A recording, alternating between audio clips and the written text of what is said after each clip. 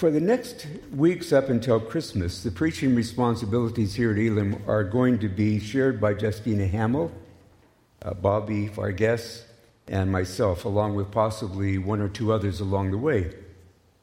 And between now and the beginning of Advent, we're going to be looking at relationships, as you would possibly see from the screen up there. Our aim is going to be to consider how we get along with other people. We need relationships. Absolutely need them. As we hear in Genesis, and we know from our own experience, it's not good for man to be alone. We need people. Even God doesn't exist in a relational vacuum. The God we worship is a relational being. He exists in three distinct persons, Father, Son, and Holy Spirit, in an eternal, unbreakable relationship.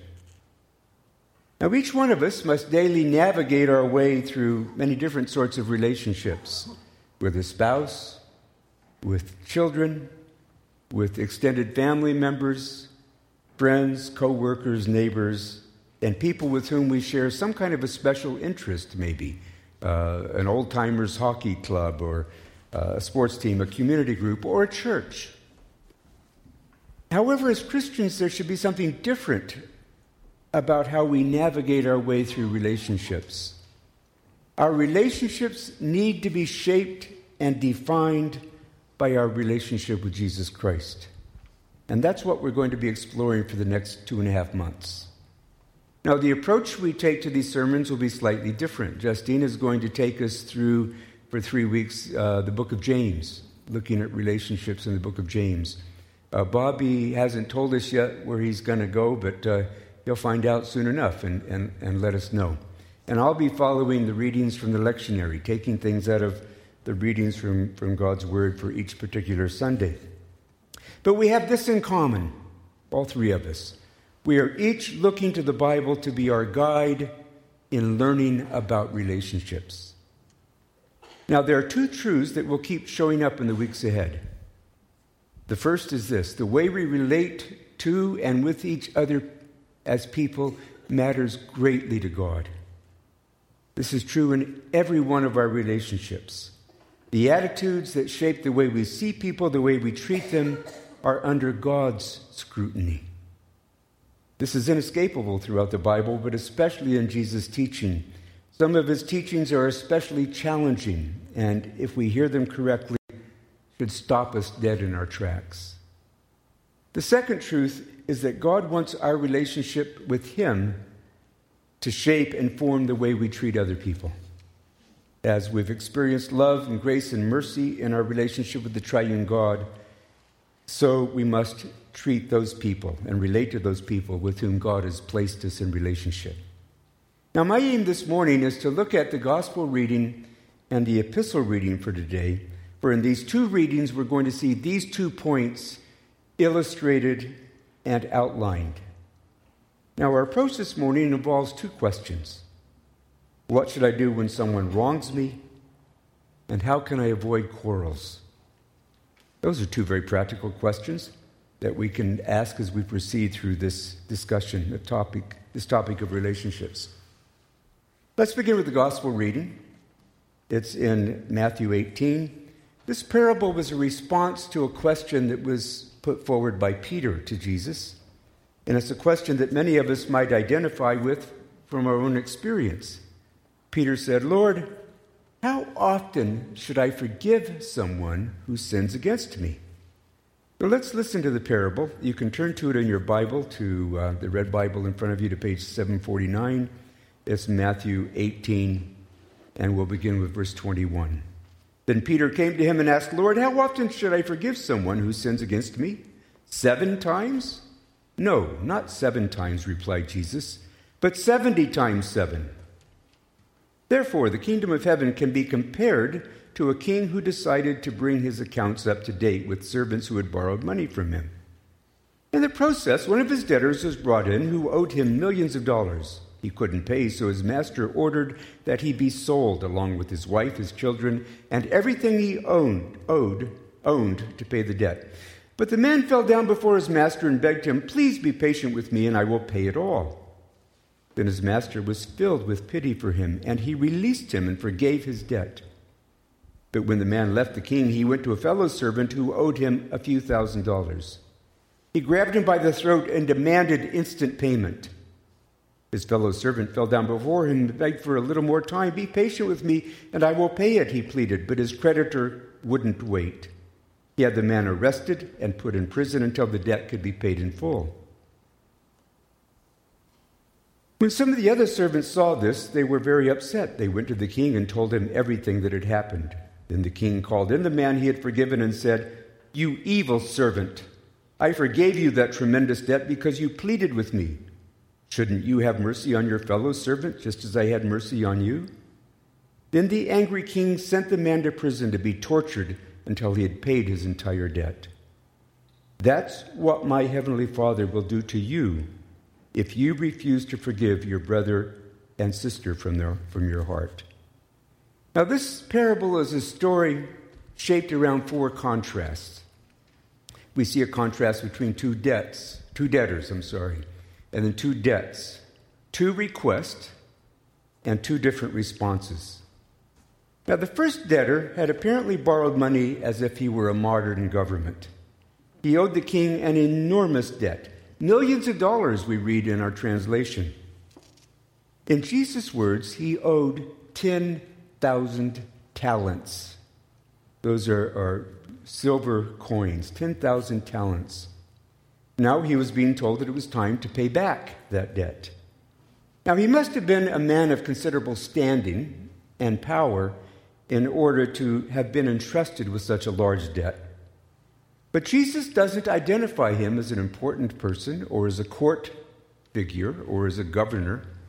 He simply identifies him as a servant of the king. And the king orders that the man, his family, and all he owns be sold, with the proceeds of the sale going to pay off the debt. The second debtor is also a servant of the king.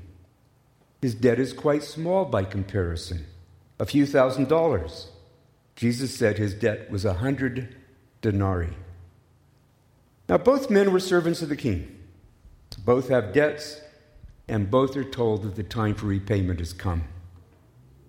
But the contrast between the two debts is much more dramatic. I've been hearing a radio commercial that suggests that instead of describing things as what they cost in terms of dollars, we describe them in terms of how long you have to work in order to get that sort of thing, whether it be a car or something else. So we're going to use that approach this morning. 10,000 talents. In Jesus' day, it would take an average working man 15 years to earn 1 talent. 15 years to earn 1 talent. Now, 100 denarii, that's the other debt. Denarius was basically a silver coin equivalent to an average man's daily salary. So we're going to work from that to try to figure out what these debts would be in our Canadian coinage. What's the average wage today in Manitoba? Well, I don't know what it is today, but a year ago, according to Stats Canada, the average Manitoban earned $46,363 in a year. That would work out to about $178 a day as the average wage of a Manitoban. So that would mean a denarius would be worth $178. So in our context, if you owed 100 denarii, the debt would be $17,800 Canadian. If we convert this to talents, however, the debt was 10,000 talents, and then the second debt would be an astounding $6,954,000,000. That's a big debt, almost $7 billion. This is almost silly, isn't it? But Jesus is making a point. Let's grab his point. The second debt is roughly the equivalent of the national debt of Honduras, a country's debt. One debt is just huge, the other small. One debt is what maybe some of you might owe on a car that's 2 or 3 years old already. The other is the debt of Honduras. The contrast between the two debtors is not that great. They're both servants of the king. The roles may have been different, but their status was the same. The contrast between the debts is enormous. Now let's listen to the requests that are made with respect to the demands for repayment. The man with the huge debt says, "Please be patient with me, and I will pay it all." The man with the smaller debt said, "Be patient with me, and I will pay it." The requests are essentially the same. So in our first contrast, similarity. Second contrast, huge difference. Third contrast, they're almost the same. Now we get to the fourth one, the responses, the actions of the people who were owed money. The king, surprisingly, forgave the entire debt. That sounds kind of nice, doesn't it?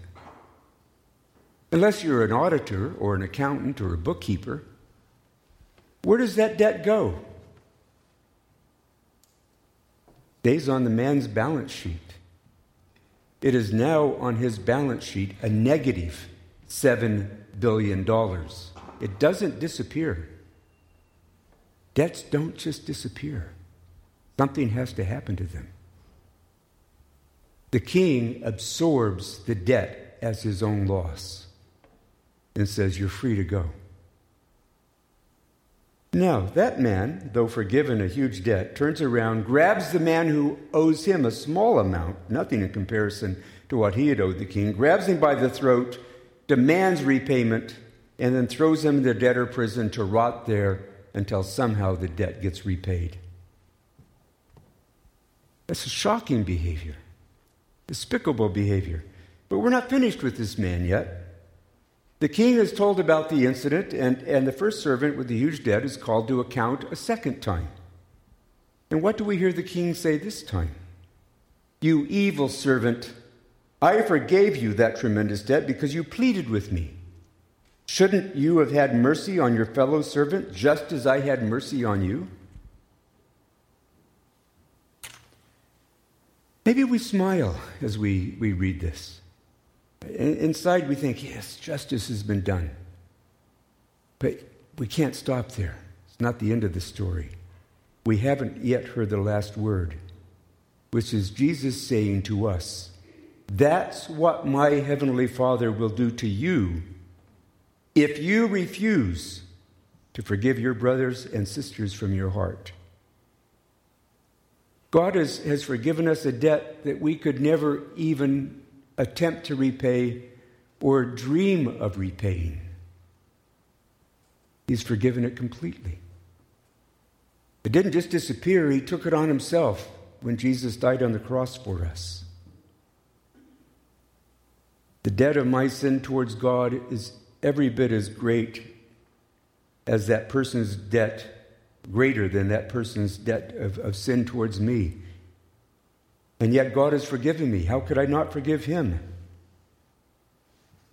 We dare not refuse to forgive a brother or sister who sins against us. But we are a bit like Peter, aren't we?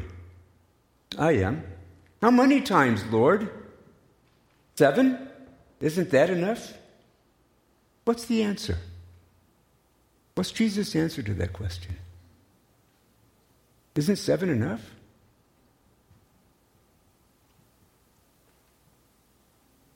Somebody said 77. Is that really the right answer? 7 times 7? No. You just keep going, forgiving and forgiving and forgiving. Isn't that what Jesus does with us? Isn't that what God does with us?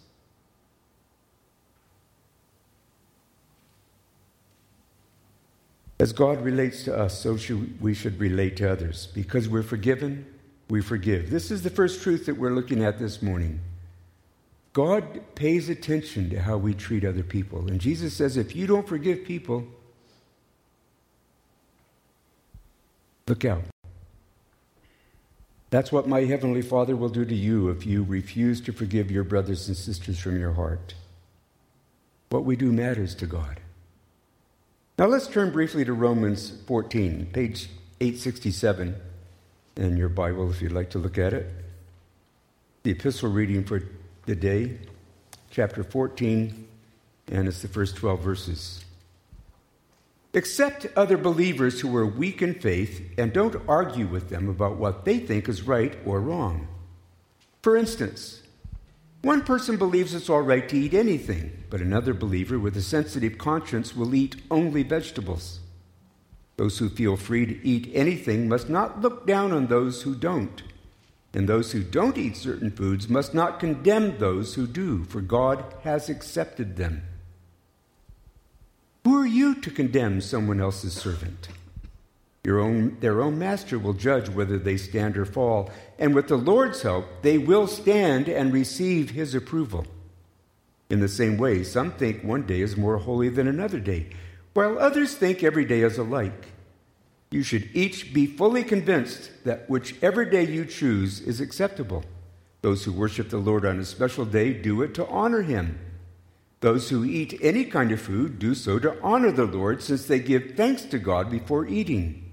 And those who refuse to eat certain foods also want to please the Lord and give thanks to God. For we don't live for ourselves or die for ourselves. If we live, it's to honor the Lord. If we die, it's to honor the Lord. So whether we live or die, we belong to the Lord. Christ died and rose again for this very purpose, to be Lord of both the living and the dead. So why do you condemn another believer?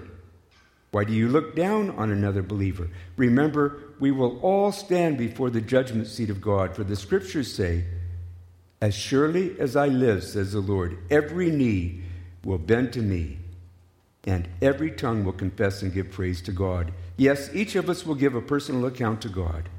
So let's stop condemning each other. Decide instead to live in such a way that you will not cause another believer to stumble and to fall. In the church in Rome, as there are in probably any church in Winnipeg today, there are different groups of people with different opinions and convictions about different things. Paul singles out two issues. The first was an issue related to what a person should or should not eat. Some were vegetarians, others were not. Yeah, I'm with the guy on the left, I think. Though my doctor would say, shame on you, maybe.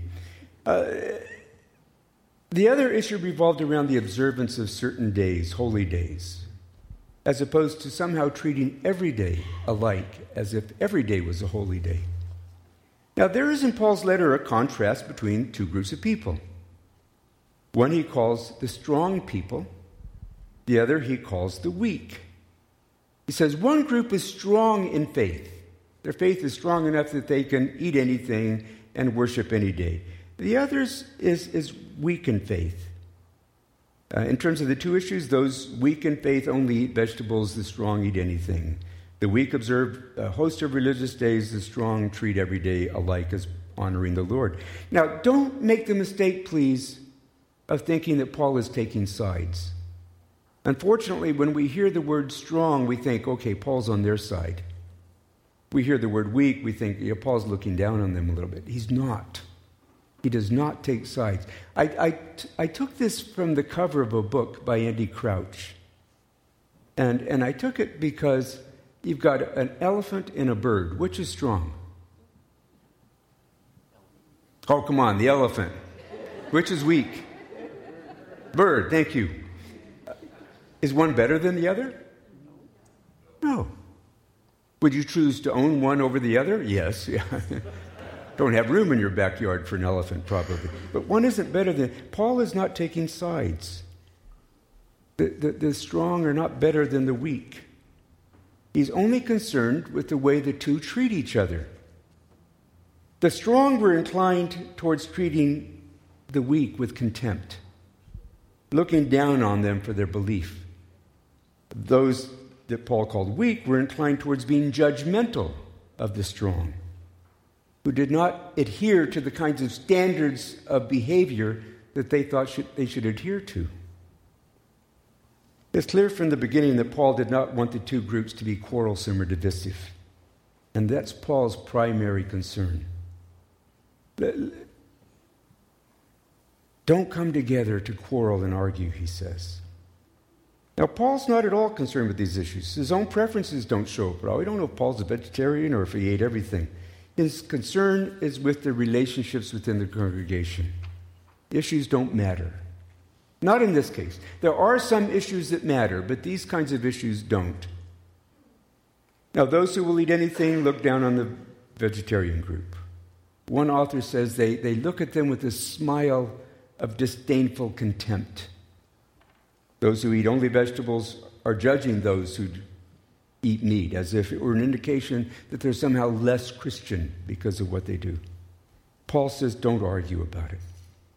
And the path to that is to lay aside both the contempt and the judgment. And he gives us 3 reasons that we're going to go through quickly. Reason number 1, God has accepted each of us into his family. The strong, the weak, the vegetarians, the non-vegetarians, the ones that worship on Sundays, the ones that worship on Saturdays. They're all part of the family.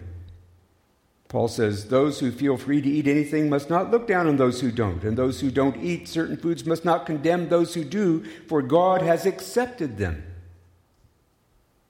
Second reason, not our job to judge and condemn. God alone is the judge. Paul says, remember, who are you to condemn?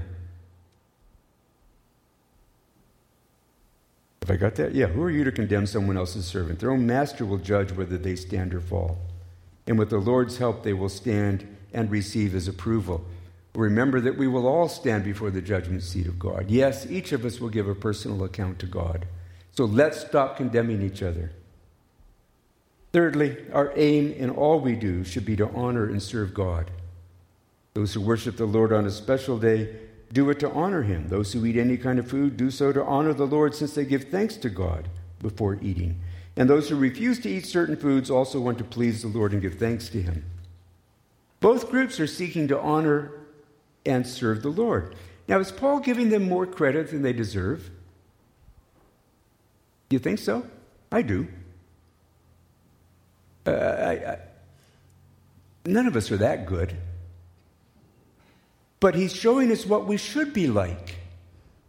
This is how we should live. We should do everything or refrain from doing things to honor and serve the Lord. And when we're all doing that, if we're doing things differently, we still look at each other and say, I know you're doing that to honor the Lord, and I'm doing this to honor the Lord. And we're united in the fact that we want to honor and serve the Lord. What kind of church does Elim want to be? Remember, Romans shows us that our relationship with each other should be shaped by a relationship with God. And the way we see and treat people is the way God has treated us. And what we see here is that God has accepted us, and therefore we accept each other. That's the kind of church we want to be, a church that honors and glorifies God as we accept one another fully as God has accepted us. Accepting and forgiving. Accepting the newcomer, accepting the insider who's been here for 40 years.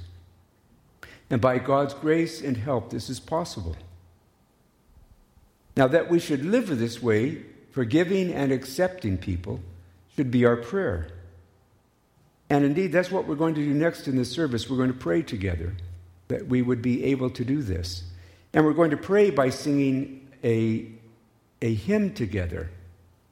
The name of this hymn is I Then Shall Live, and it's an interesting hymn in that it's written by Gloria Gaither, who's written the words, and the tune was written by Sibelius, which seems like kind of an unworkable combination of characters.